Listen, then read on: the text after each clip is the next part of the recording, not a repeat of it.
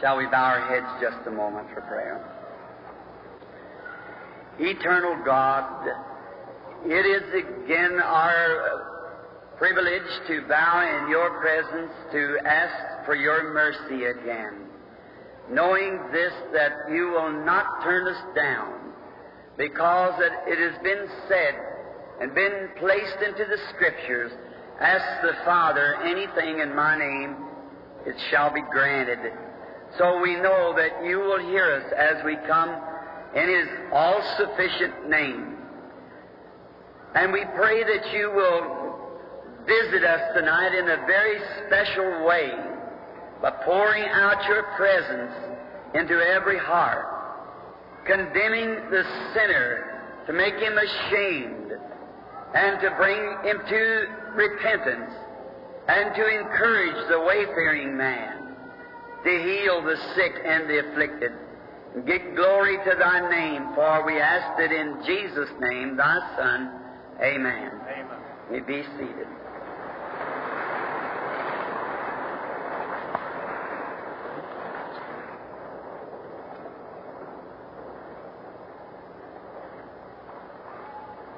This morning at the ministerial breakfast, I was asking the question to the ministers who represent this convention, should I stop preaching and pray the next two nights for the sick?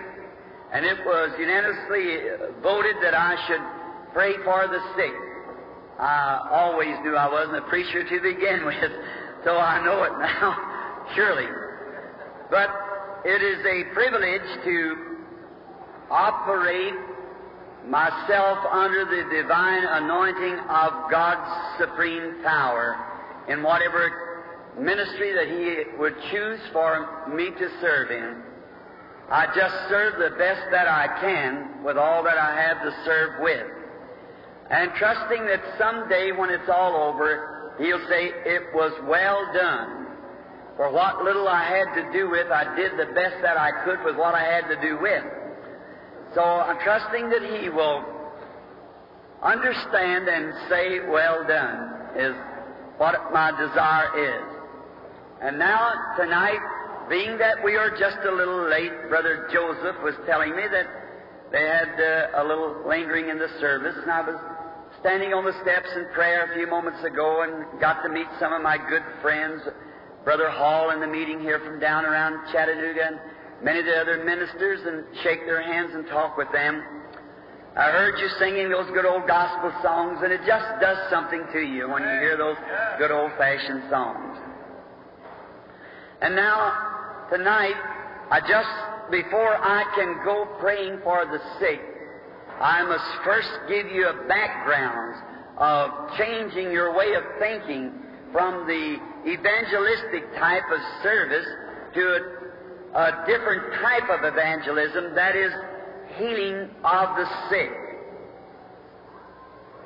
And I want to go on record to say this, that divine healing has been very rudely spoken of many times. And the cause of that is because it's been handled in so many different ways. But divine healing is a part of the gospel,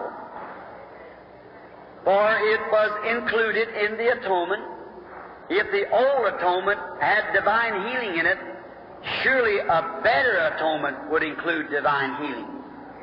The Bible said He was wounded for our transgressions, and with His stripes we were healed. Now, I do not believe that this divine healing means that one man has power to heal another. Now, I want you to try to listen closely. I know it's hot, but let's try to suffer it just for a few moments so that we'll get the message. And if we do not know how to approach this subject, then it would be best that we just left it alone. For never try to halfway do anything. If you just get part of it done, but do what you do right, thoroughly and completely. For if you do not know what you're approaching Christ for and how to approach Him, then you'll miss it. Now, divine healing is nothing that anyone can do. Divine healing is the act of faith in a finished work that Christ finished at Calvary. No man has power to heal. Not even Jesus had power to heal. We all know that. He said, "It's not me that doeth the works, it's my Father that dwelleth in me, He doeth the works." So if the Son of God had not power to heal at random or in His own self, the Son can do nothing in Himself, He said. And if He did not take credit for healing the sick, then how much more should any man of this day or any other day abstain from honors from people saying that he heals the sick? It's absolutely an error. If I could heal you, I could save you. Because it's in the same atonement that the finished work was completed at Calvary by our blessed Lord. And it's your personal faith in the finished work of Christ at Calvary that brings both salvation and healing. I might say in here, how many people's been healed for 5 years? Several hands would go up. How many's been healed or been saved for 25 years? Many hands would go up. How many's been saved for a year? Hands would go up. Now, one way that was right, and another way it was wrong. You wasn't healed 25 years, 1 year ago, but you were healed or saved 1900 years ago when Jesus died at Calvary. He finished the sin question and the sick question. For there where He was wounded for our transgressions, with His stripes we were healed, and the complete thing was finished at that time. And then your personal faith in that finished work draws a remuneration from what He did for you at Calvary. So you were saved 2,000 years ago, but accepted your salvation 25 years ago, hour ago, 5 minutes ago. You were healed 2,000 years ago. You can accept it right now. So my ministry has never been very effective in the United States, because that the people has been trained the old Jewish tradition of laying hands on the sick. That never was to the Gentiles. And the American people are taught that. Lay hands on the sick. When Jairus' daughter was dead, Jairus said to Jesus, he being a Jew, "Come lay your hand on my daughter and she'll live." But when the Gentiles' son was sick, He said, "I'm not worthy that you'd come under my roof. Just speak the word, and my servant, brother, shall live." Jesus turned to the Jews and said, "I don't find faith like that in Israel." See, the Gentile way is to accept His Word. And this is the Word of God. And I believe that every bit of this is God's Word. And I do believe that God can do things that He hasn't written in the Word. But there's plenty in there for me to deal with just what He promised. Now, I do not want anything less or anything more, but I want all His promises, because He died that I might have them. So healing is one of His promises.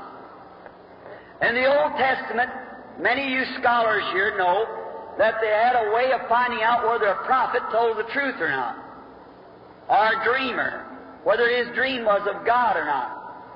They take him to the temple, and before the Urim Thummim, which was the breastplate that Aaron wore with the 12 stones in it. And then when the prophet prophesied, no matter how real it seemed, if that supernatural light didn't flicker, a conglomeration of all the stones together, flicker a light, then the prophet was wrong. Regardless of how good it seemed, it was wrong, and the dreamer was wrong. And though it didn't seem like it was right to the priest, and yet God vindicated it with supernatural, flickering on these lights, it was received as being from God. Any of you scholars know that. Well, then in the Old Testament, and that priesthood ended that Urim Thummim ended with that priesthood. But God's got another Urim Thummim for this priesthood. And that is His Bible. And if a preacher preaches, a prophet prophesies, a dreamer interprets a dream, anything contrary to God's Word, it's wrong. But if it's in the Word, it's right. Whosoever shall take anything away from the book or add anything to the book. Therefore, I don't want any more than it teaches, but I want all that it teaches. So that's the way divine healing is. It's based not upon some emotion, not upon shaking or something of that type, not upon anything but accepting what God promised you. And Jesus died that you may have. No one can properly and clearly preach the gospel without preaching divine healing. You just can't do it. For sickness is an attribute of sin. And you can't deal with sickness without dealing with sin. Because sickness came as an attribute of sin. Before we had any sickness, we had no sin. But when we got sin, sickness followed it. You have to deal with both together. May I say it like this? If a big animal had his paw in my side and was tearing out my ribs, the rest of the animal wasn't bothering me. But it was just his paw, and he was tearing my ribs out. Now, I do not have to find a knife to cut off his paw. Just knock him in the head. That kills the whole animal. Well, that's the way with sin. When you kill sin, you kill every attribute that follows it. So it may not be that you've sinned, but the weakness of your parents and your parents' parents, sin is hereditary. Sickness is hereditary in many cases. And each generation gets weaker and wiser, as the Scripture says. And so therefore you have to deal with sickness and sin on the same basis of the atonement. Now, many people has criticized my meetings because I don't pray for too many. Don't lay hands upon them or some tangible something. It isn't necessary that I lay my hands on anyone, or it isn't necessary that you lay your hands on me. What's necessary is that you lay your hands on Him. He is the one. For me, I'm your brother. He's your Lord. So lay hands on Him. By doing this, take a hold of His Word and say, Lord, I believe it. Now, many times divine healing is more or less becoming a thing of an intellectual conception of divine healing. You can never be healed by an intellectual conception of divine healing. You might be worked up in an emotion, like Christian Science. But it isn't a thought, it's a person. Divine healing is something that has to come by a revelation of Jesus Christ's death at Calvary, and by His stripes you were healed. God reveals it to you in your heart, not your head, your heart, and then nothing can ever separate you from that. To show that it's intellectual, people will pass through one prayer line, the next evangelist comes and down, they'll pass through that prayer line. It's like trying to touch totem poles. That don't heal you. Stand still. Look up. Listen to the Word. And say, God, it was for me. That's the way to get it. So now, my ministry, perhaps there's many in here that's never been in one of our healing services. My ministry is not to touch people, but to get people to realize that Jesus Christ is omnipresent present, that He's here now. The very one that gave the promise is present now. And if He who is alive after 1900 years is present now, He certainly knows how to keep His Word. And He will keep His Word, if you believe it. Now, we're going to approach the subject just for a few moments, and a little ritualistic way to try to show you that the things that we're teaching is not some mythical make-up or some mysterious something. It's something that God promised in the Bible. Now let us read some of His Word. And as an opening message to the people, I want to read from St. John 12:20 and from Hebrews 13:8. And here's the way it reads. And there were certain Greeks among them that came up to worship at the feast. The same came therefore to Philip, which was of Bethsaida of Galilee, and desired him, saying, Sirs, we would see Jesus. And in Hebrews 13:8, it's written, Jesus Christ the same yesterday, today, and forever. Now I would like to ask this question, and I'll be just as briefly as possible. My wife told me last night there was such a rebound that you couldn't hear it. I just wonder if you can hear back in the back pretty good like this. If you can, raise up your hands. Up in the balconies, raise up your hands if you can hear. That's good, fine. Now, God help us to approach this sanely, reverently, and scripturally. Now, the Scripture says that Jesus Christ is the same yesterday, today, and forever. Now, Jesus said the Scriptures cannot be broken. Do you believe that to be the truth? If it is the truth, then He has to be the same yesterday, today, and forever. And these Greeks asked the question when they come up to the feast. They said to Philip, a preacher, Sir, we would see Jesus. Not see His works, not see His power to heal. We just want to see Jesus. And I think that would well express the feeling of every person here tonight. We would see Jesus. And if the Bible said that them Greeks got their desire because they were taken to Him and saw Him, then if He is the same and our desires are the same as theirs were, then why can't we see Jesus?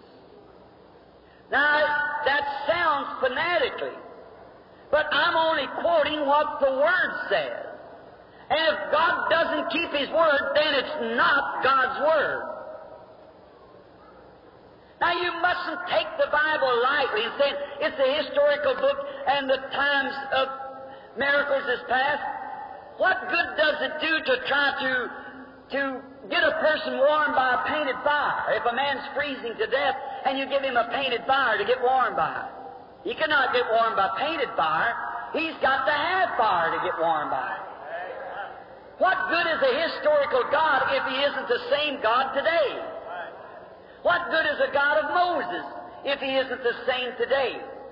What good is a God that walked Galilee and healed the sick and done the great miracles if He isn't the same God today? What good is the God of Pentecost if He isn't the same God today? What good would it do you to feed your canary birds vitamin A and B to make good strong wings and don't never let him fly? Right. See, He's got to be a God of present tense if He's God at all. For His promise are thus. Now, they said, could we see Jesus? Reminds me of a little story of a boy in our city. He got to going to Sunday school as any little normal lad should do. And he heard the preacher preach about how great God was, and his little heart become thrilled. And he goes to his mammy one day and he said, can anyone see God? She said, why don't you ask your Sunday school teacher? And the Sunday school teacher said, I could not tell you. Ask the pastor. And the pastor said, Sonny, of course no one could see God. No man could see God and live. Well, that didn't just exactly satisfy the little lad. And we lived by the Ohio River, And he used to go up to what we call the 6 Mile Island, 6 miles out of Louisville, with an old fisherman that used to come to my church. And he had white beards, and he'd go up there with this old fisherman to fish. And one day while he was up there, come a storm. And after the storm was over, they had pulled into the bush to dodge the storm. Then they went back out into the river and was going down with a good, healthy catch out of the old fisherman's nets. And a rainbow come facing the east as they were going towards the west. And the old fisherman, as he pulled his boat, the little lad sitting in the stern of the boat noticed tears running down over his graded beard. And he got enthused. And he ran up forward to the middle of the boat, and he fell down by the old fisherman's lap. And he said, "Sir, I want to ask you a question that seemingly the pastor, Sunday school teacher, my mother, or nobody can answer me. The God that made that rainbow, and the God that made all things that are, could any man see Him?" And the old fisherman, overcome by the little lad's statement, pulled him up into his arms and bathed his little head with tears, and he said, "God bless your little heart, honey. All I've seen for the past 40 years has been God." Why? You have to have God on the inside before you can see Him on the outside. And there's many people that doesn't seem to understand what God is. But He has to come in and look through your eyes. Use your eyes and your mind, your thinking, and your sight, your emotions. All has to be fully controlled by God. As I said the first night here, the door inside the door. He must be Lord. Now, certainly if God's on the inside, He could express Himself in an image somewhere in rainbows and everything that you could see Him. A woman over in Louisville, Kentucky, a few weeks ago, the whole 10-cent store was upset by a scene of emotion. And there was a woman came into the 10-cent store, and she had a little boy of 2 years old, I guess, in her arms, or maybe a little older. And she would go from counter to counter, picking up little things and saying, "Look, darling. Look here, darling." But the little boy just sat gaze.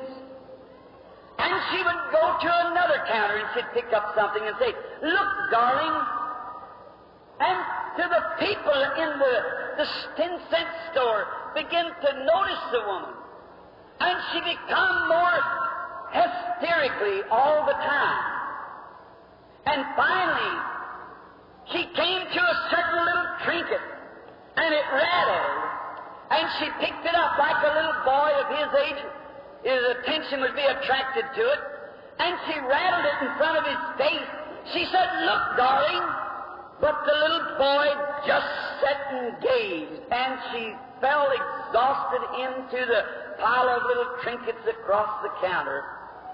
And some of those who stood by run to help her. And they said, "Madam, what is the matter?" She said, "Oh, no, he's no better."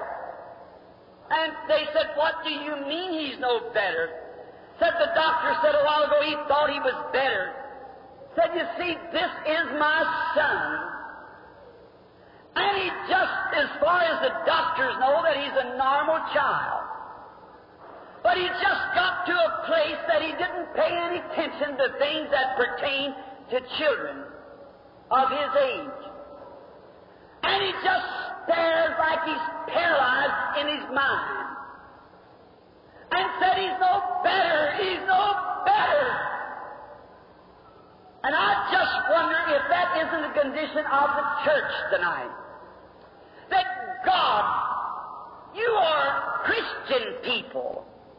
You are people who profess to know the Lord Jesus. And He shook every kind of a gift before you.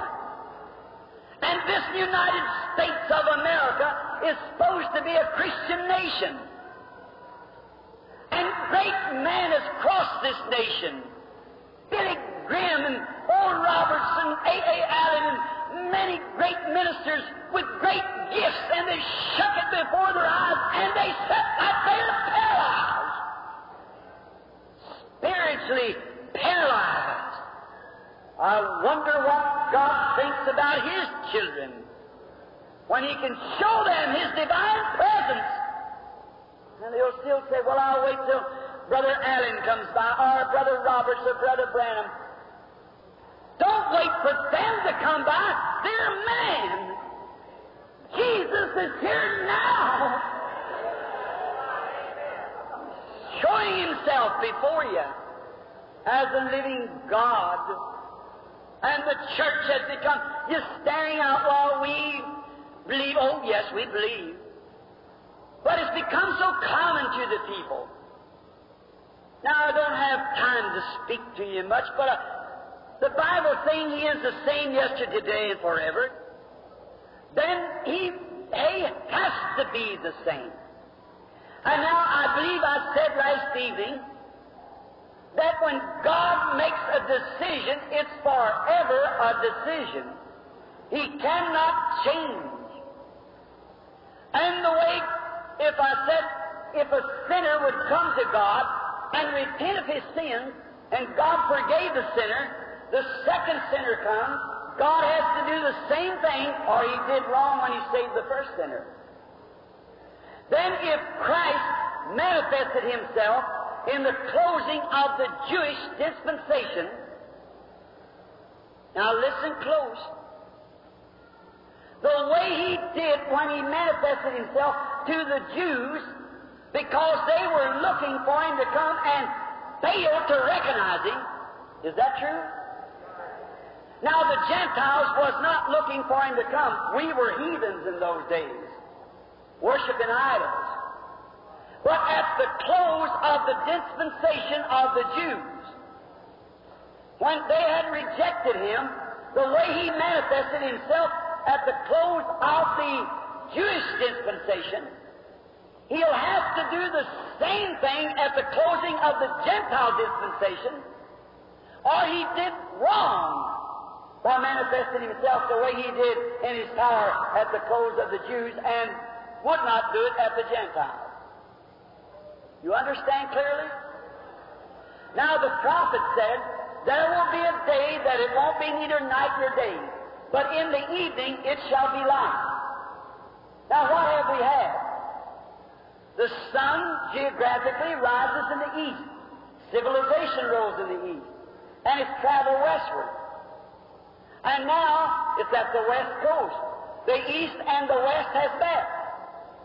I preach on that sometime in my evangelistic services of the east and west meeting. Well, I notice the same sun that rises in the east is the same sun that sets in the west.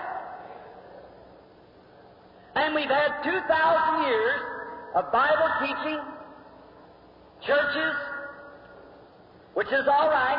We've had a little light. It hasn't been completely daylight because it's been a dismal day, like a foggy day. We've had enough light to believe He's the Son of God, to accept Him as personal Savior, build churches, make organizations.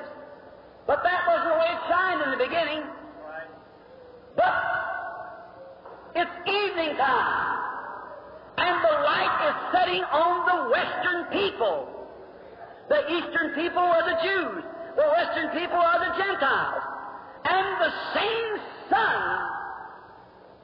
not another sun, the same Son of God who raised from the dead is dealing with the Gentile people today in the same way He did with the Jews, with the baptism of the Holy Ghost manifesting Himself to His church.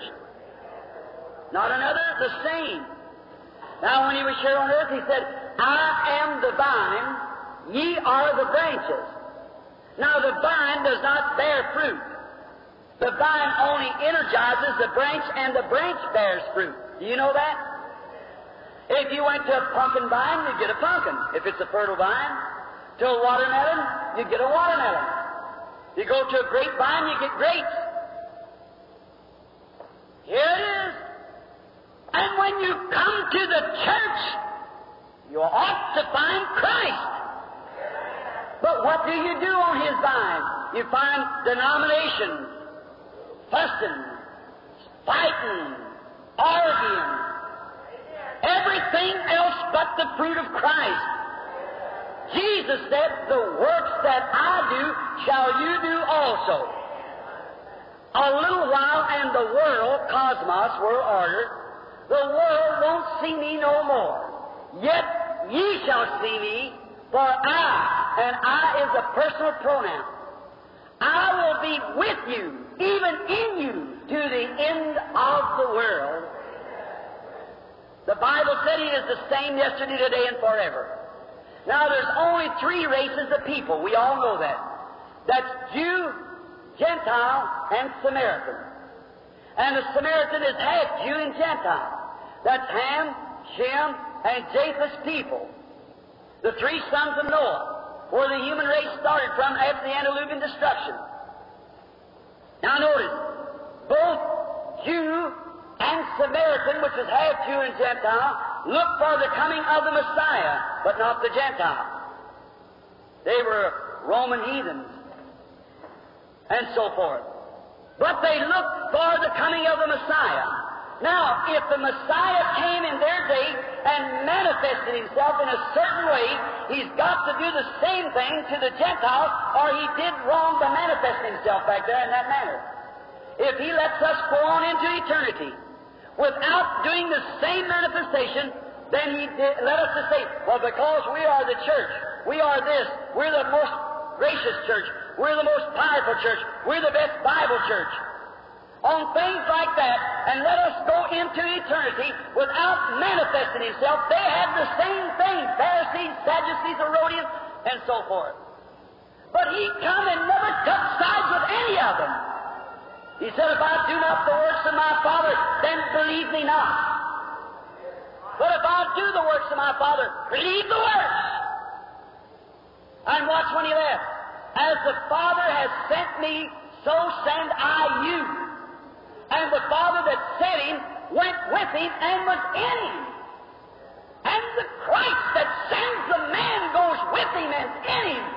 Jesus Christ in His church is branches, energizing and bringing forth the same fruit that He brought when He was here on earth. When He's come to the church in the last day, He's come in the fullness of the light of the sun. Now, only one way that we could be just to explain it. If I say, you Methodists, what do you think about Him? Sure, He's the same yesterday. But you see, we don't believe in this and we don't believe in that. To the Presbyterians, what about you? Same thing. Baptists, what about you? Same thing. Pentecost, what about you? Same thing. The Presbyterians said, well, we think that we keep Christ's Word. That settles it. All right, what about the baptism of the Holy Ghost? Oh, we don't believe that. That's for another age. What about you Baptists? We believe that we should be baptized, immersed, believe on the Lord Jesus Christ. Thou and thy house shall be saved and be immersed. What about the Holy Ghost? We receive the Holy Ghost the very time we believe. Paul differs with you. He said, have you received the Holy Ghost since you believe? And me being a Baptist, but I'm a Pentecostal Baptist. Now, what do you say about you Pentecostals? Oh, bless God, Brother Branham, we got the fullness when we spoke in tongues. You didn't. It's exactly right. You look at it in the face. That's not the way He manifested Himself back there to the church. Although He does speak through tongues. I believe in speaking in tongues, interpretation of tongues, but that's not all of it. Right. We had time I'd like to preach to the placing of a sun and find out whether it's right or not with the Scripture. Notice, what did He do in the days gone by then? Now, there's only one way to do it. Not take what the Baptist says, what the Pentecost says, or what the Methodists say, but take what God said. That ought to settle it. Now, we're reading out of St. John 12. Let's go back to the first chapter of St. John and find out what He did. And if we can find out what He was yesterday, He's got to be the same today. Now, remember, He manifested Himself to the Jews. Keep that in mind. The Jews, no Gentiles. He did not go to the Gentiles and forbid His disciples to go to the Gentiles. Do you remember that? Why? This is our age. That was their age. The Gentiles wasn't looking for Him. The Jews was. Now we're talking to the Jews. Now here he is in the first chapter of St. John. We find out when he was anointed and begins his earthly ministry that he began praying for the sick, and he found a man by the name of Andrew. And Andrew goes quickly and gets his brother, which was Peter, known then by the name of Simon.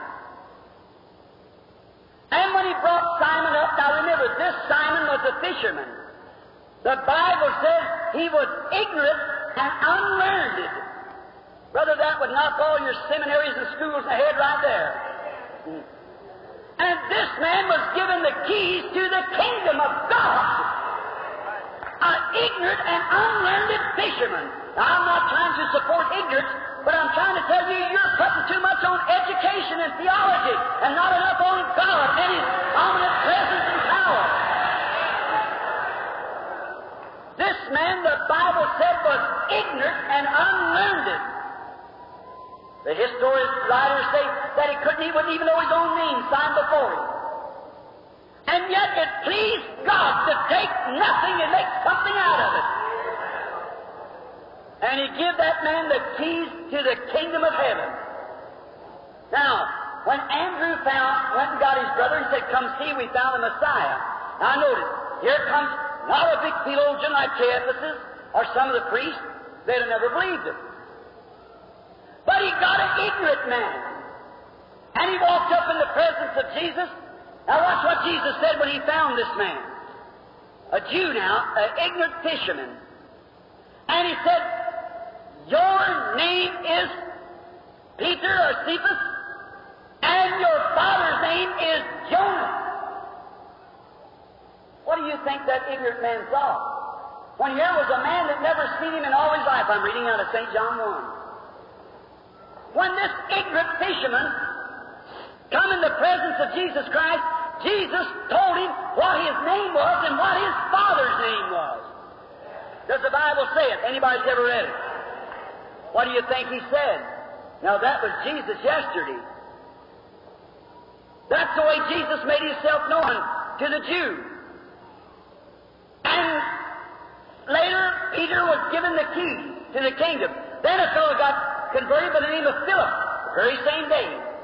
Well, he was so enthused until he went around the mountain, 15 miles behind the mountain. I think that's about the right measurement. So I'm told. And he comes to a house that's dramatized so the children will catch it. He comes to a house of his friend. That's a good sign he got converted. He wanted to tell his friend about it. A man and a woman, or boy or girl, that ever really gets converted, it's the first place in life, it's all they can think about is Jesus Christ. That's what I'm wondering about the condition of the church today, to see that we're paralyzed in those things. We ought to be on fire, enthused, burning up. First thing of the morning and the last thing at night and all through the day. In my heart, on my mind, all day long. But the thing of it, we do our religion every once in a while when an evangelist comes to town, and we go to church, and maybe on Sunday morning, if there's not a good television show on, we'll go to Sunday school. And you see, it's not in our hearts no more. The fire's gone out.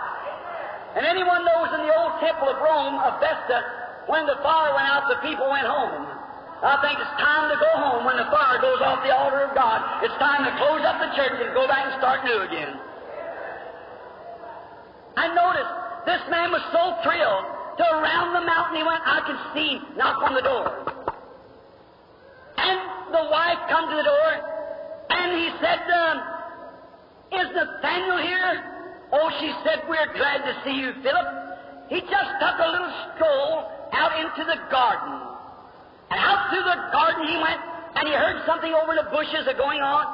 He slipped up real easy, and there was his friend Nathaniel praying, "Oh, Jehovah, come and be merciful to us and send to us to deliver." I can see Philip stand there as a Christian gentleman. Of course, he wouldn't interrupt him praying. Biting his fingernails and then, why don't he hurry up? Just can't wait to tell him something. That's the way the church ought to be. That's the way the church ought to be. Just waiting for the opportunity. But today we shirk back. That's the preacher's job. It's your job. It's everybody's job. And he waited. After a while, Nathaniel said, Amen. Got up and began to dust off his clothes, and he turned around and said, Philip, I'm glad to see you. He didn't say hello, Nathaniel. He said, come see who we found. There you are. No time for greeting. It's come see who I have found. The trouble is we have to have a social party, a ministerial association to get together and, oh my. The message is, come see who we found. And I can see Nathaniel as he looks at him rather startling. Jesus of Nazareth, the son of Joseph, said, come see. I can see Nathaniel now, a staunch Hebrew, out of the Presbyterian church or some church of that day, you know. He said, now just a minute, Nathaniel. I know you to be a just man. You must have went off on the deep end, son. Anybody that finds Christ, they think they went on the deep end. You must have hit the deep end, son. What's the matter with you? You mean to tell me that this Galilean fellow that you're talking about from Nazareth? Well, if the Messiah would come, he would come down to Caiaphas, our high priest. And he would say, Caiaphas, I am the Son of God. I am the Logos. I'm the Christ. And then the high priest would call in all the other priests and said, he who we've looked for is here now. That's the way it would be. That's what you Presbyterians think. That's what you Catholics think. And that's what you Pentecostals think. You Catholics think if Christ would come to manifest Himself in this day, He'd have to come to the Pope. And some of you Presbyterians think He'd have to come to your bishop. And you Pentecostals think it has to come to the district presbyter. But God goes to who He wants to, and it's nobody's business about it. He just manifests Himself. Could anything good come out of Nazareth, he said? Well, you must have got mixed up in something. Could anything good come out of Nazareth? I think He gave him the best answer that any man could give. He said, come and see. Don't stay home and criticize because your church is not cooperating. But come and see for yourself. That's the way to find out anything. Come find out for yourself. On the road around, wish we had time to lay on that for a little bit. But on the road around, as them two men walk, I can hear Nathaniel say, now wait a minute, Philip. What do you... I hear the Philip say, Nathaniel, I want to tell you something. Do you remember that time you bought them fish down there on the river? That old fellow called Simon? Yes, I remember. Oh, that old fellow that couldn't sign that receipt for them. Yes. Do you know when he came up before the Lord, Jesus told him that his name was Simon, and do you remember his father sitting up on that log as they introduced you to his name was Jonah? Yes, I remember that.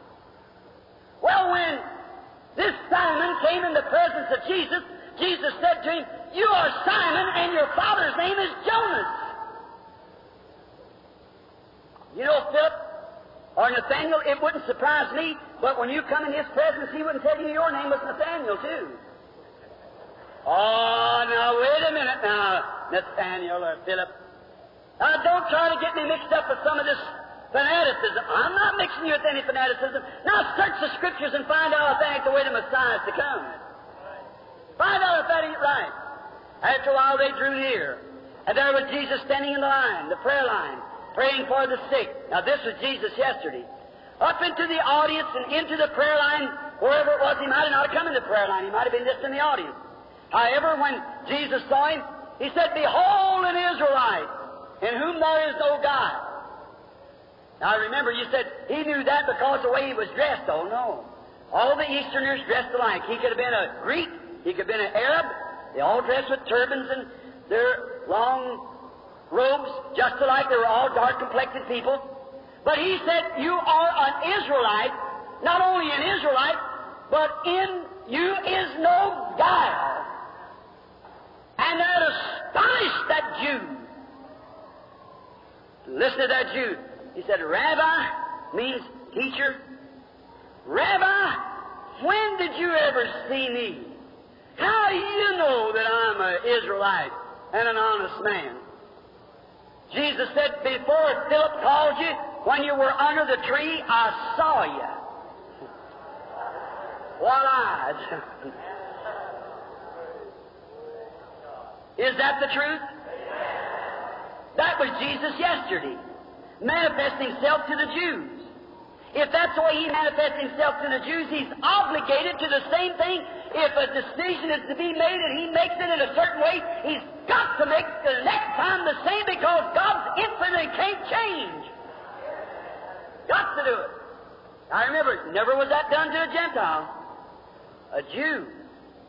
And now, this man who the miracle was performed on, you say, that was a miracle? A lot greater it would healing a man in a wheelchair.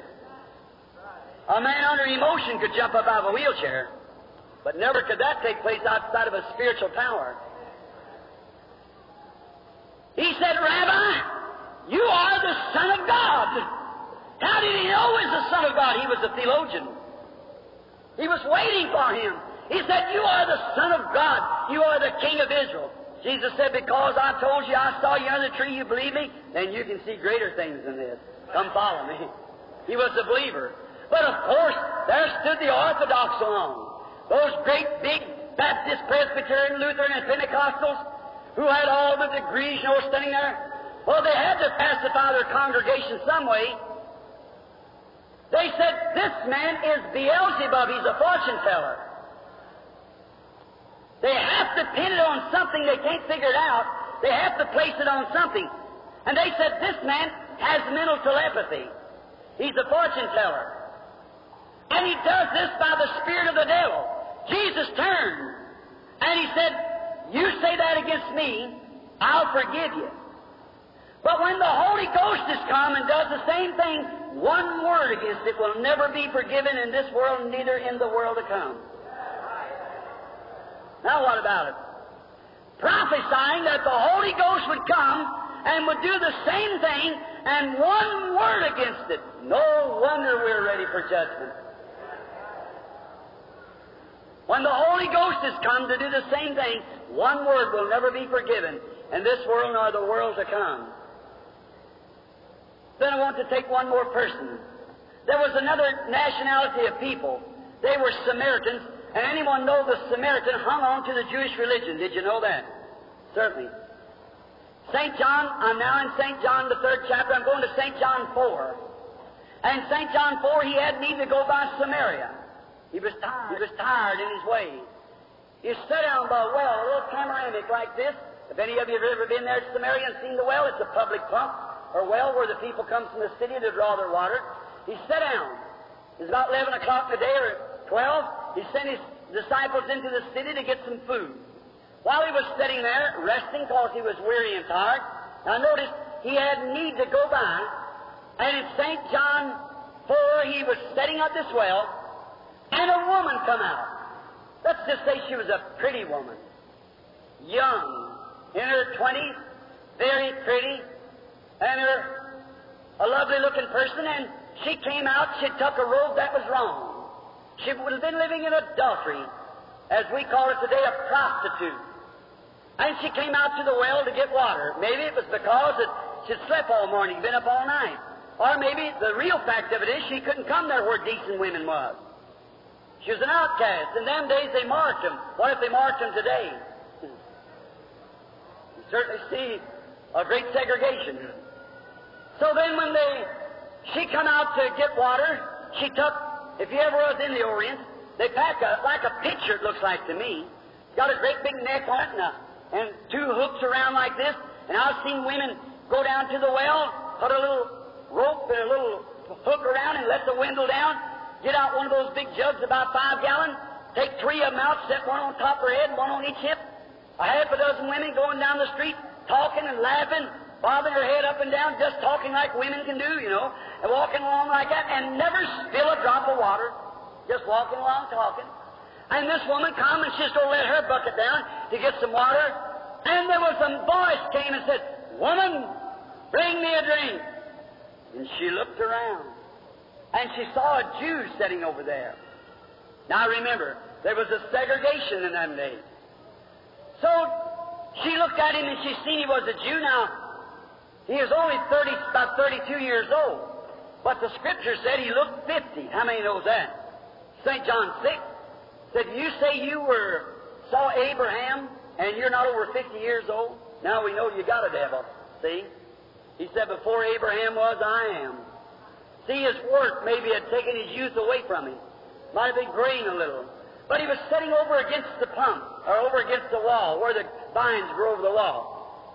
And she said, Sir, you're a Jew, and I'm a woman of Samaria. We have no dealings with each other. It's not custom for you to ask me anything. He said, Woman, if you knew who you were talking to, you'd ask me for a drink. And I'd give you water that you don't come here to draw. Now what was he doing? Contacting her spirit. And she said, well, you say worship at Jerusalem, and our father, you say you're greater than our father Jacob. See, calling Jacob her father, same as the Jew. Our father Jacob dug this well. He drank from it, his family drank from it, his cattle drank from it, and you've got water that's greater than this? Said, well, the water I give is inside, bubbling up.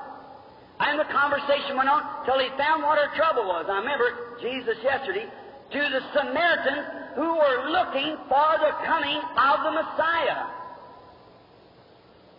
The offcast. Now, what happened? When she looked again, and he said, go get your husband and come here. She said, I have no husband. He said, that's right.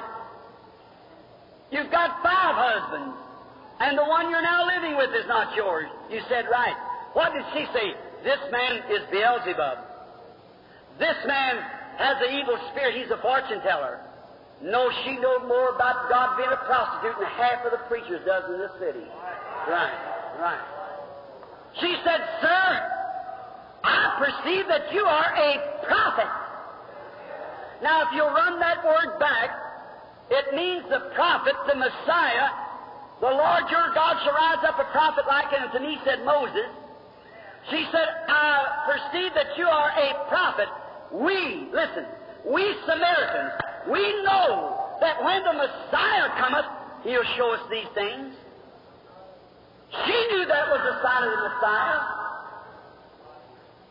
She said, but who are you? You must be His prophet. For we know when the Messiah comes, He'll tell us these things. But who are you? He said, I'm He that speaks with you. She dropped the water pot, and into the city she went, and she said, come see a man who told me the things that I've done. Isn't this the Messiah? If that is the Messiah yesterday, the sign of Messiah is the same today. It's the same sign to the Gentile church. He can't let us sit by just on theology and joining churches. He's got to manifest Himself in the closing of the Gentile age, just like He did in the Jewish age, and the Samaritans are those who were looking for Him. We've had 2,000 years of teaching now. Our age is closing. How many will agree with that the Gentile age is closing? If Jesus Christ is the same yesterday, today, and forever, if He made Himself known to both Jew and Samaritan and not one time to the Gentile, search the Scriptures. And down through the 2,000 years, not one time has it been done until just the last few years. Why? The sun is setting. The Messiah has returned to His church, giving you the baptism of the Holy Spirit and blessing you and trying to get you to look up, for your redemption's drawing near. And the church, God throws His gifts before the church, and the church just sits like the little lad, paralyzed. Oh, God, have mercy upon our sinful souls. If Jesus Christ is the same yesterday and forever, remember what He said. One more scripture I wish to quote. This, St. John 5:19. Don't forget, 5:19. Jesus went through the pool of Bethesda. There lay man crippled, multitudes, thousands of more than there is sitting here tonight, lame, blind, halt, and withered. He went right through that pool and never touched the one, and looked around till He found a man that was laying on a pallet.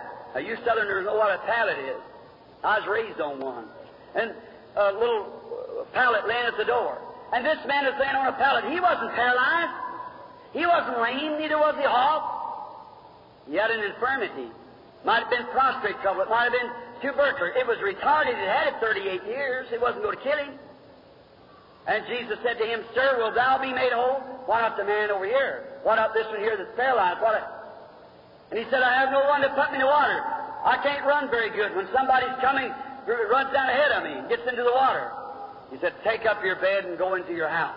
He never argued a bit, picked up his bed, put it on his shoulder, and went walking on. The Jews questioned him. They'd question today.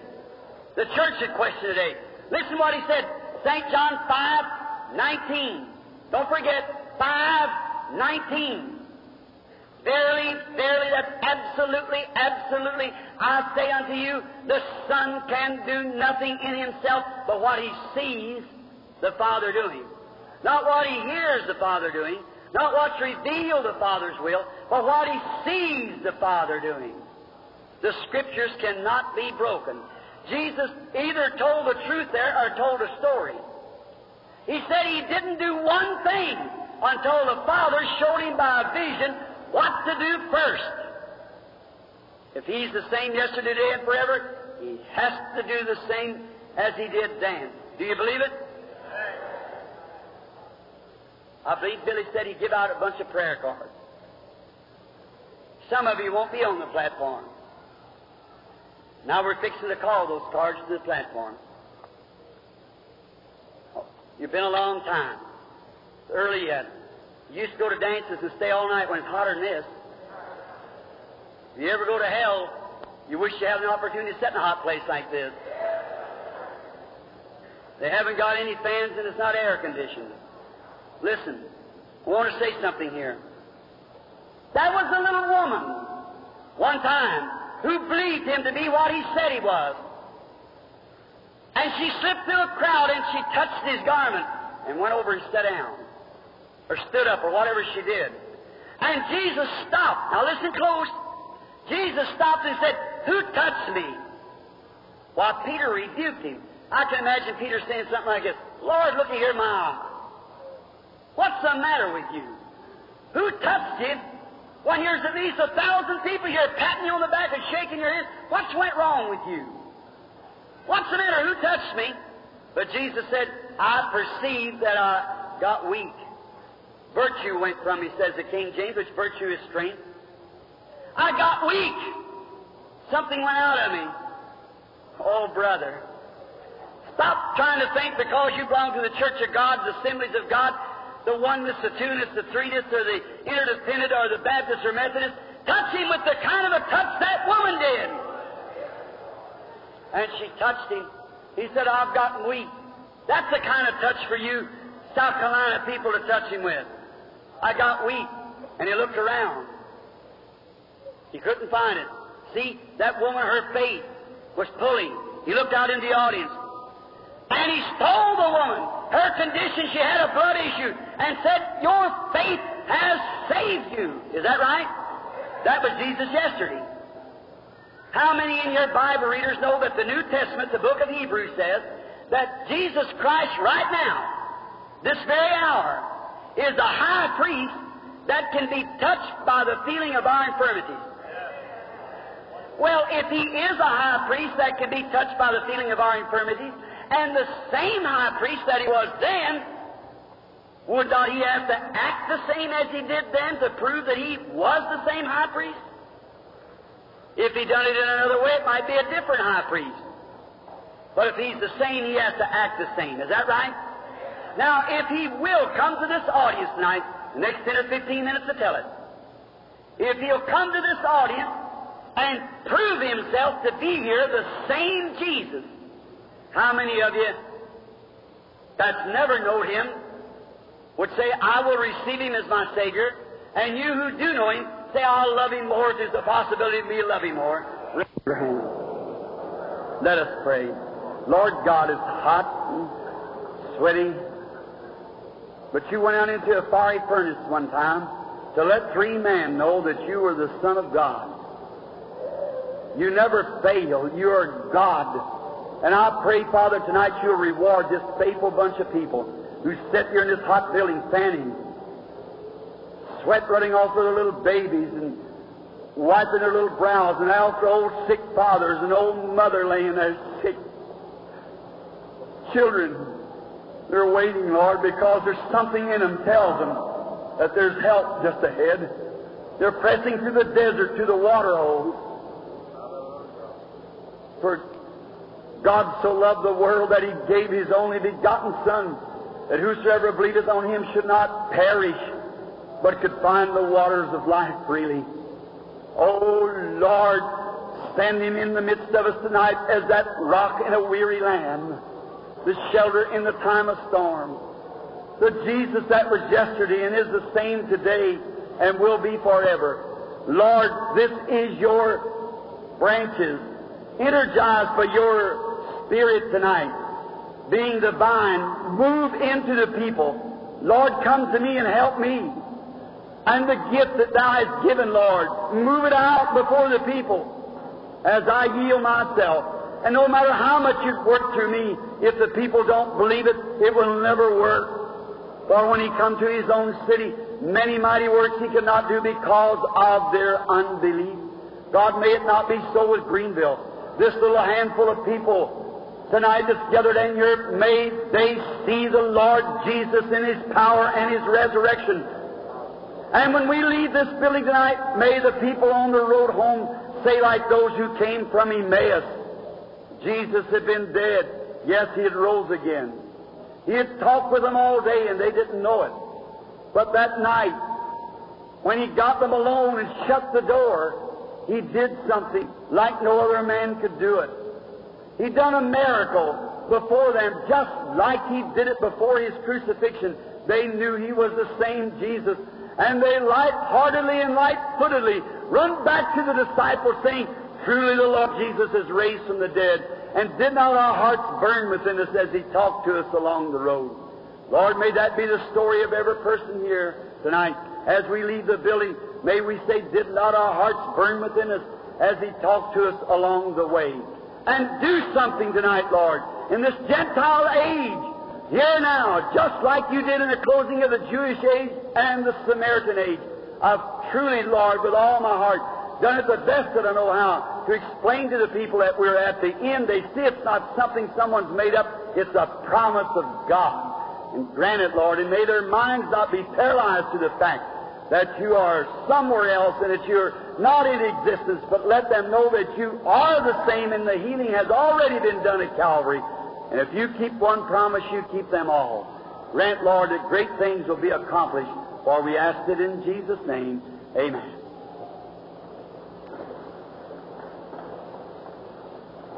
Thank You for Your kindness and for sitting here all this time and me taking right on 45 minutes, or no, more than that, to explain this the best of my knowledge. God reward you. If there was one thing that I could walk out there and heal a sick person, I'd do it. You believe that? I'd certainly do it. Many people think I'm an isolationist because I'm not with people. Friends, you can't be a servant to man and servant to God at the same time. I have to keep myself away from people in order to be Your servant, to love You and serve You. We'll have plenty of time together when we cross the river yonder. All ages will be together. Now, while the light is on, I've got to fight and move every minute that I can move to help. I've got to stay away in prayer and be ready when I come in. Usually our manager's with us. He takes the part of preaching. I come right straight from my room to the platform. The meetings are very more effective. No one here to take the place. I have to take it myself to explain it the best that I can, and I'm a poor scholar to explain it. But what I do know, I know. Someone said, how far did you go in school? Just to the 7th grade, but I read a whole lot of 7th grade books, you see. What I do know, I know that He raised from the dead. I know that He's the same yesterday and forever. I might not be able to break Greek words down and so forth, but I know how that He come down and saved me. And that's what I want to get to you. If you just believe that much, you won't have to know Greek words and so forth. You just believe Him. Was that 1 to 100 in what letter? K's. K's 1 to 100. We can't call them all at once. We'll call from somewhere. Let's just start from number 1. Who has K number 1? Raise up your hands right quick. If you can. Now, everybody watch your people that's got their prayer cards, because some of them are deaf, some of them are dumb, some of them are paralyzed, can't move. We'll have ushers to pack them up here when their number's called. K number 1. Are you sure that was right? Well, we'll start from somewhere else then. Oh, what's that? Oh, I'm sorry. All right. K number 1. Come over on this side if you can. Is this the man coming here? K number 1. Number 2. Who has number 2? Would you raise up your number 2 right over here? Number 3? Number 3, raise your hand, please. Number 4? K number 4, would you raise this woman? Number 5? See, we can't have an arena. This is not an arena. This is a church. It's being used for that. K, 1, 2, 3, 4. Who has K number 5? Number 5. Raise up your hand, will you? Up in the balcony? Already in. K number 5. Number 6. Number 7. 7. All right. Number 8. Number 9. 9. 10. Help me, Joseph, if you will. 10. 11. 12. 12. I missed it. K number 12. Number 12. Look at your neighbor's card. You have it, lady? All right. 13. Look, at maybe somebody's deaf now and they won't hear their number called. 13, 14, 15, 15. All right, 16, 16, 17, 18, 19. Looks like I don't see no wheelchairs or anybody. Looks like everybody can walk. 19, 20. Let's stop there just for a minute because it's hot. We won't have too many standing at once. Now, if we get past this, you just rotate right on down. Now I'm going to ask you to take a good deep breath and sit real reverent now for a few minutes. Don't move. Be real reverent just for a few minutes.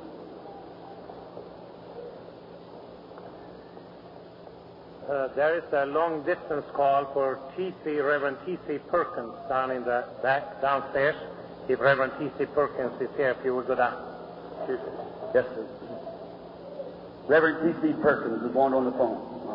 All right.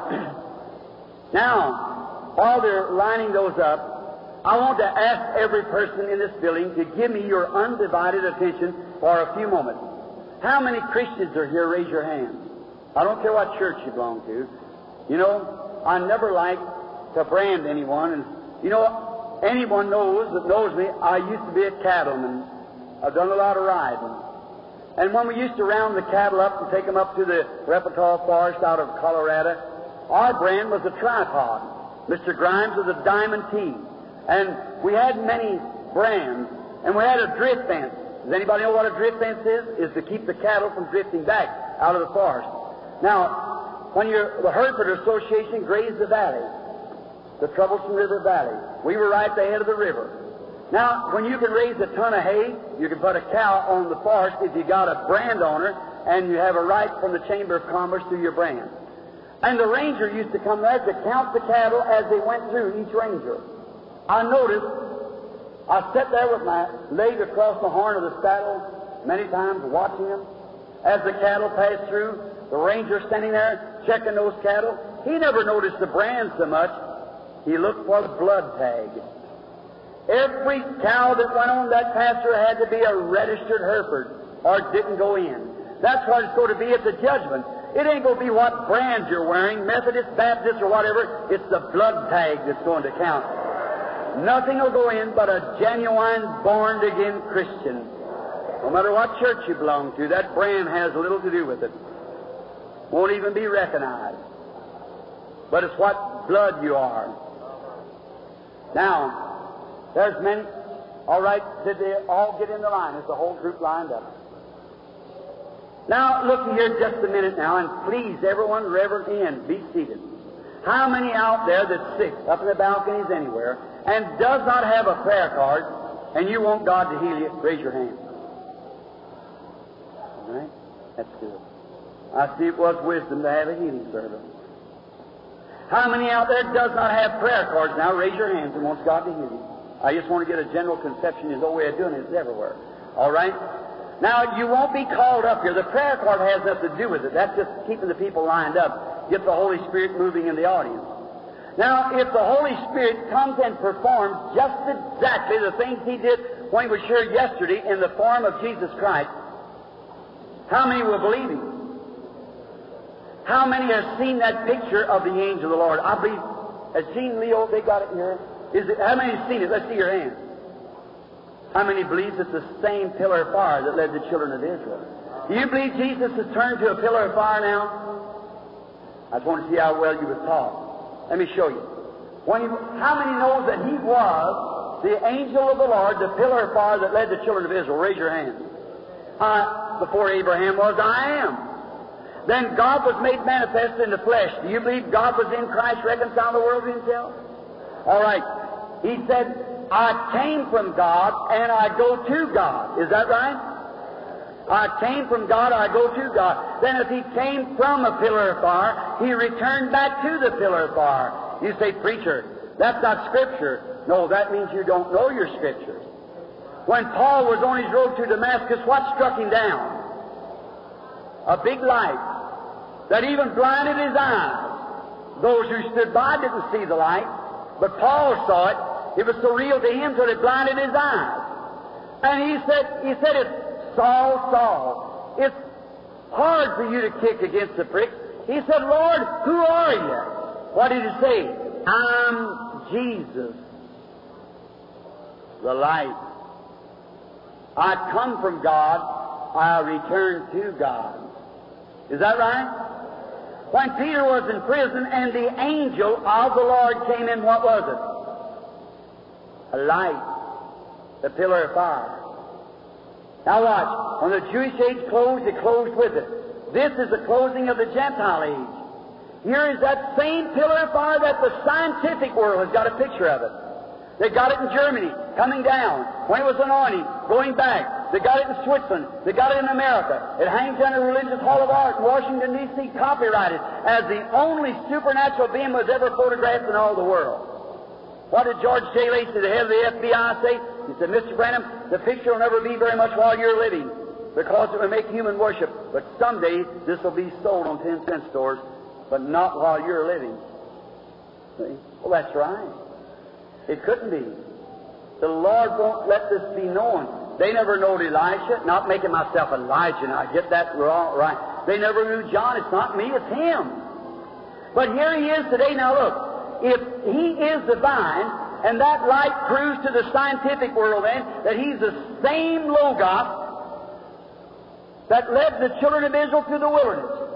And in the church tonight, if we are the members of His body, and that angel of the Lord is here, it'll produce the same life that it did in Jesus, or it isn't the same Lord.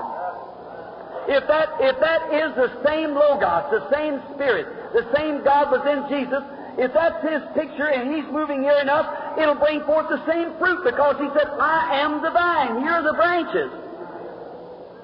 Is that plain? Now, here's where to prove it. As far as I know, every person in here is a stranger to me. To know anyone, to say I do know anyone, justly to say it, I know this man here is a missionary to somewhere, but you've been at my home. Arab, yes, a missionary to the Arabs. Outside of that, I believe, if I'm not mistaken, this is Brother Lynn Jones from Australia, sitting right here, that I talked with this afternoon about a meeting in Australia. And I know the man sitting on the end seat, but I don't know his name.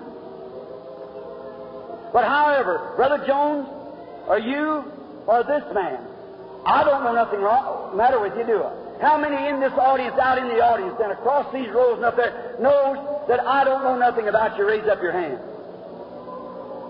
Then if it's revealed, it has to come with some supernatural power. Now, if he is the high priest and you're sick, if you don't have a prayer card now, you look up to this high priest and say, Lord God, you act tonight. I believe I have the same faith that woman had that touched your garment. Now, the man's proved that by the Word, but the thing of it is, how do I know it? Now, let me touch your garment, and it'll settle it forever. Let the man turn around, and you use his voice to speak, just like you use Jesus' voice to speak, then that'll settle it forever with me. There's a challenge in Jesus' name. Let's make our audience test God and see if He's real. That's a wonderful way to do it, brother. Just believe God. Don't move now. Sit real still. Do you realize where I stand? All that I've said about Him, that's fine. But will it work? If anybody wants to come up here and take my place, you're welcome.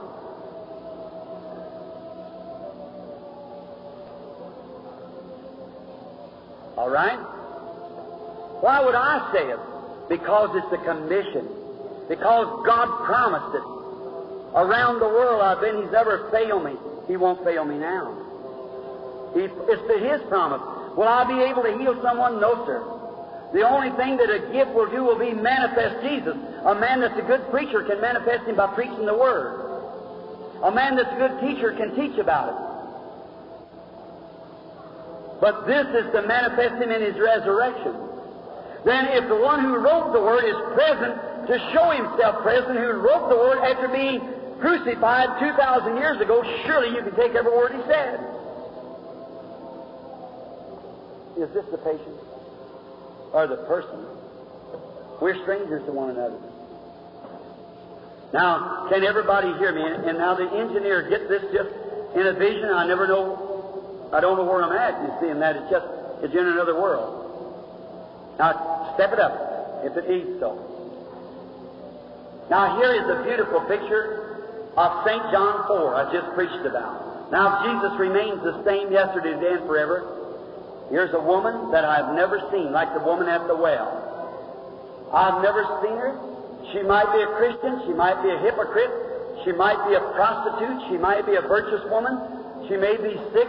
She may be standing for someone else. It may be financial troubles. God knows I know nothing about her. I've never seen her. And here we both, not swearing, but that the people might know, let's raise up our hands if we've never met before. And I don't know you, raise your hand. Never knew. Know nothing of her. Now, if this is a man and a woman meeting like it was, the woman at the well, how many admit that much is true? Now, if there's anything if there's something in this woman's life that she desires or something about her, if she's sick, if God will say what it is, let her be the judge. I don't know. But if He will, that will show something that a supernatural power of some sort is here to reveal that. Is that right? Then what do you think it is? You can take the Pharisee side and say the man's of a devil. But I'd be careful about that. When you call the Spirit of God an unclean word, it's unpardonable sin. See? Don't say that. If you don't understand, just say, I don't understand, and walk away. But you who believe it is the Lord Jesus Christ, you'll get His reward. If you believe it's the devil, you'll get his reward. It'll be up to you. I'm only responsible for the Word and the commission. Now be in prayer. Without ever seeing the woman, out being just preaching out, there's something. Now all this Word that I've told you about Jesus and about the end time and all the preaching I've done is right now going to be found false or true. Now don't be afraid to put God to a showdown. He's great in battle. She might be just impersonating. If she is, watch what happens. How many's been in meetings and seen impersonators come to the platform, fall right on the platform, paralyzed, and have to pack them out, and they're still paralyzed. Some of them lose their mind and go completely insane, put them in an institution to die. Just depends on what the Holy Spirit says. The curse He puts on them, that stays forever. So just watch now and find out whether it's right or not. Now, in the name of Jesus Christ, the Son of God, I take every spirit in here under my control for His glory. Not knowing you, lady, knowing nothing about you. Therefore, if the Lord Jesus will reveal to me what you're here for, or what about it somewhere, you'll know whether that's the truth or not. And if He does, will you believe Him and accept Him for what you are? You know I don't know you, but He does. Now, if the audience can hear my voice, the woman is conscious that something's going on. Now, if you could see, right now between me and the woman stands that light. The woman is moving away from me. And she's conscious that something's going on. A real, sweet, humble feeling is around her. If that's right, raise up your hand. Now, you know standing in my presence wouldn't do that. It's Him. That's the reason I can speak of Him. I know He's real. Yes, the lady is here for her, wanting me to pray for her eyes, because she's losing her sight. That's true. That's right, isn't it? Now, you might say the woman's wearing glasses. That's the reason that I said her eyes. That's right, but that's what is happening, is her eyes. Maybe he'll say something else. Then it's the first night.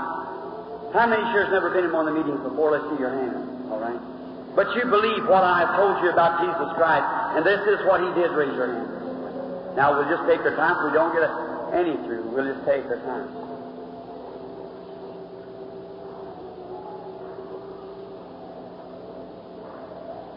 Yes, lady. Your sight's going blind because it's from a nervous condition of the dying of a nerve in your eye. It's caused you to have a fluttering in your heart. It's also caused mostly when you lay down at night. It's really a gas on your stomach instead of your heart. That's true.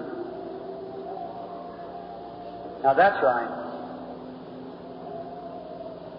Besides that, do you believe me to be His prophet or His servant? You've got someone on your heart you're praying for. That's a woman. And she's dying. She's got a dark shadow over her now. She's not here. She's a relative of yours. She's your sister-in-law. She lives in Ohio. That's right. Thus saith the Lord. But you're not from Ohio. You're from a big city. Sits near a lake at Chicago. You believe? Go home and find it the way you have believed it. God will bring it to you in the name of Jesus.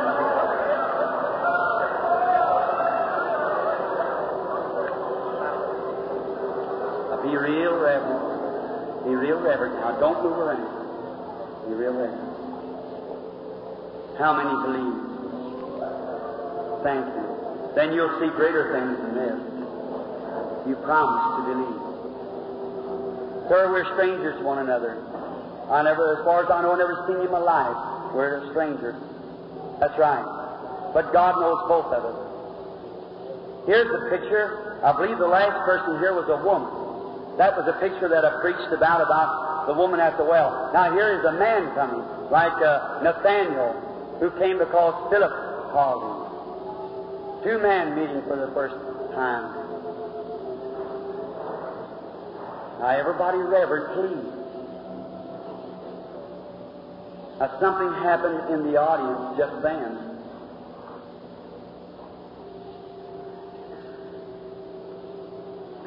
You're conscious, sir.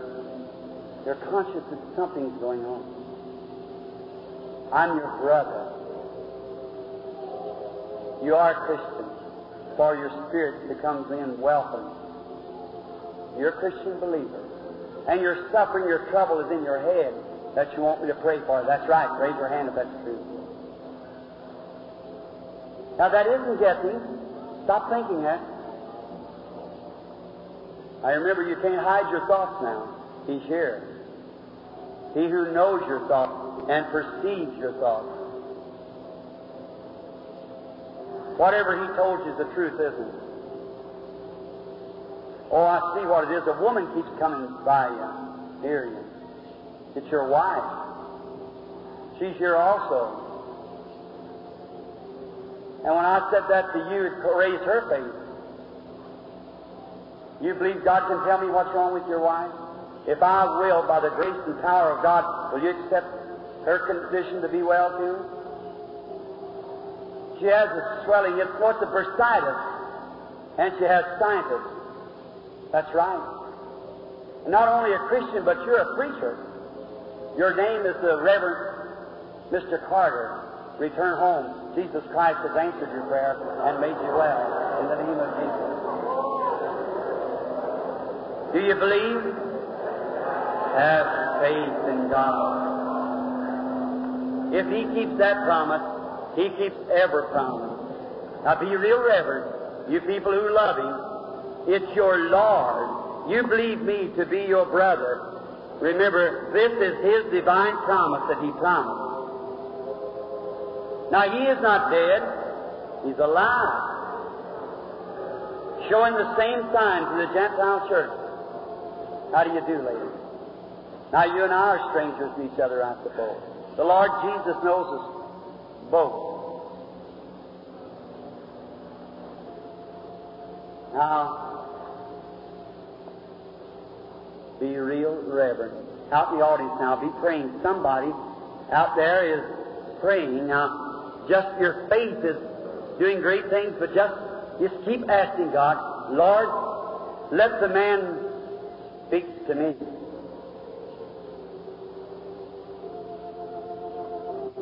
Be real reverent. I'm sorry. It's a light, and I just have to follow the light as I see it. A man and a woman again. You believe me to be His servant? If I be His servant, then I speak the truth of my Lord. And if I speak the truth of my Lord is obligated to take care of His word because it is truth. He gave the promise. We're living in the days. You're not here for yourself. You're here for someone else. And that someone else is a relative of yours. A sister-in-law. And they're not here in the city, and they're away from here, near the seacoast. They're in California, and in a hospital. And it's got something wrong with their foot. It's an ankle. And the ankle has got an ulcer, and the doctor is talking about taking the foot off. That's true. And the reason that you're here, I see you standing, and I'm standing near you. You had a black shadow over you. You was in one of my meetings somewhere else and had a cancer, shattered to death, and was healed. And you've got a burden on your heart for a man, and that's your father. And you're praying for him to stop smoking. That's thus saith the Lord.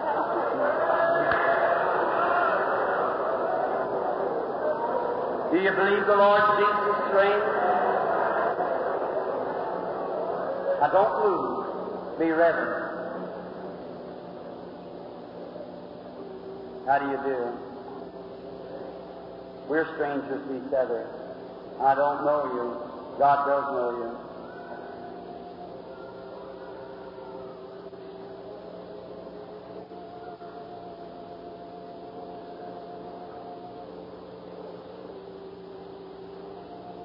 Black shadow keeps moving this building.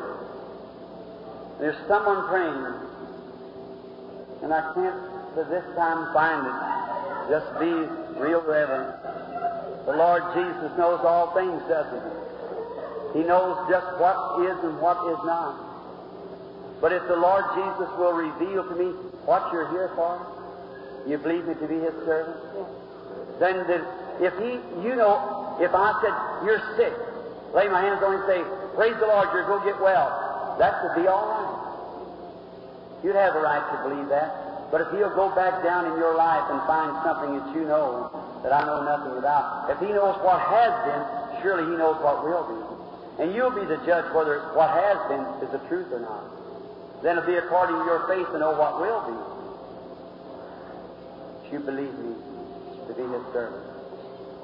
You're suffering from a nervous condition.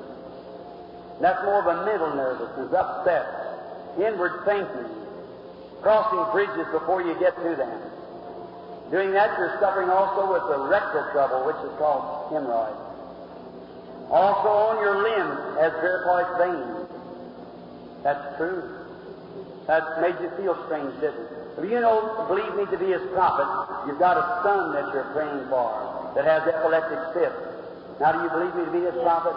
Go home and find it the way you have believed it. It'll be just that way. In the name of the Lord Jesus. Have faith in God.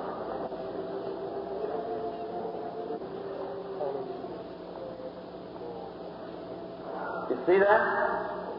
There's the light hanging over that woman over there. She's suffering with cancer. Mrs. Cade, I've never seen you in my life, did I? Don't know nothing about you. But you were sitting there praying because you must or you'll die. What did you touch? You touched Him. You're not from this city. You're in a place called Spartanburg. That's right. Raise your hand if those things are right. Go home and live. Your faith makes you well. In the name of the Lord Jesus. Have faith in God.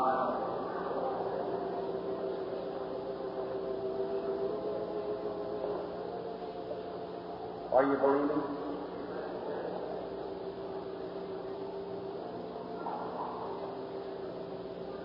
How do you do? We're strangers to one another, son. As far as I know, this is the first time we've ever met in life.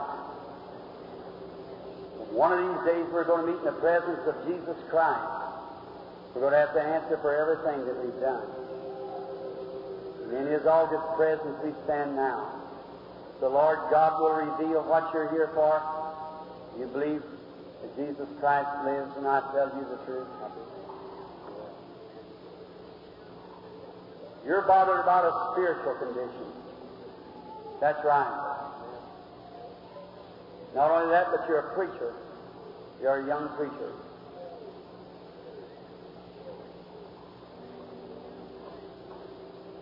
And you were sent here by another preacher.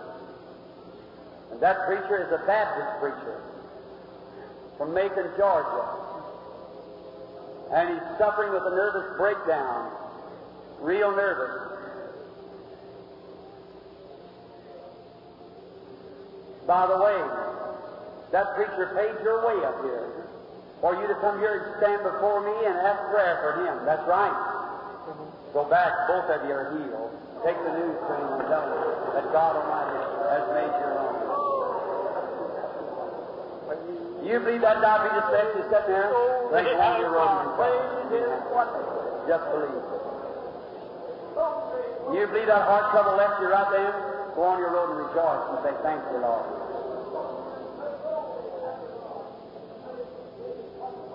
The old man sitting there with a double rupture.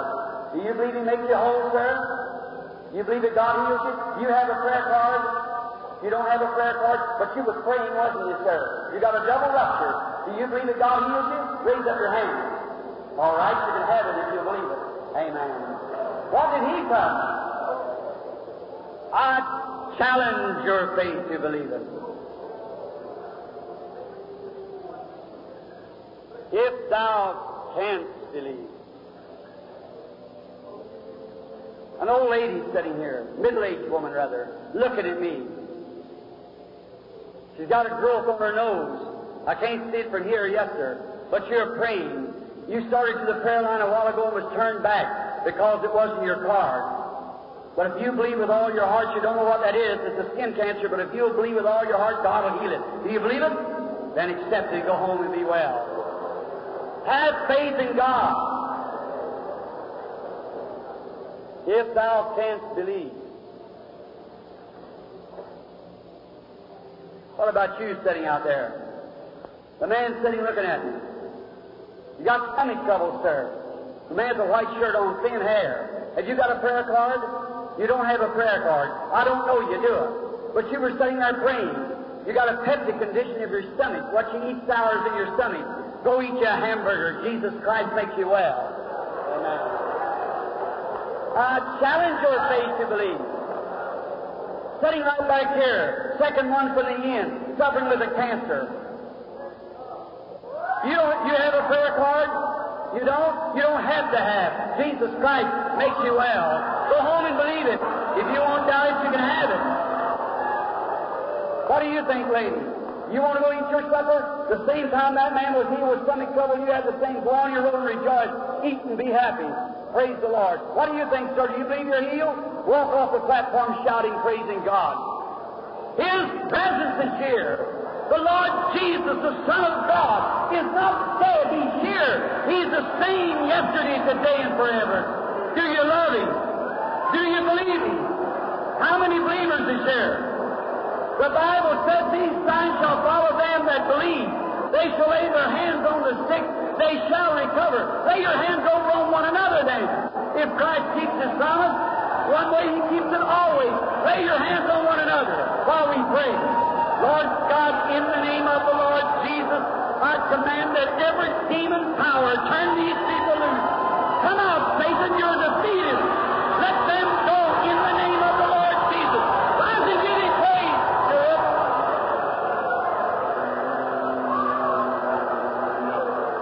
Hallelujah.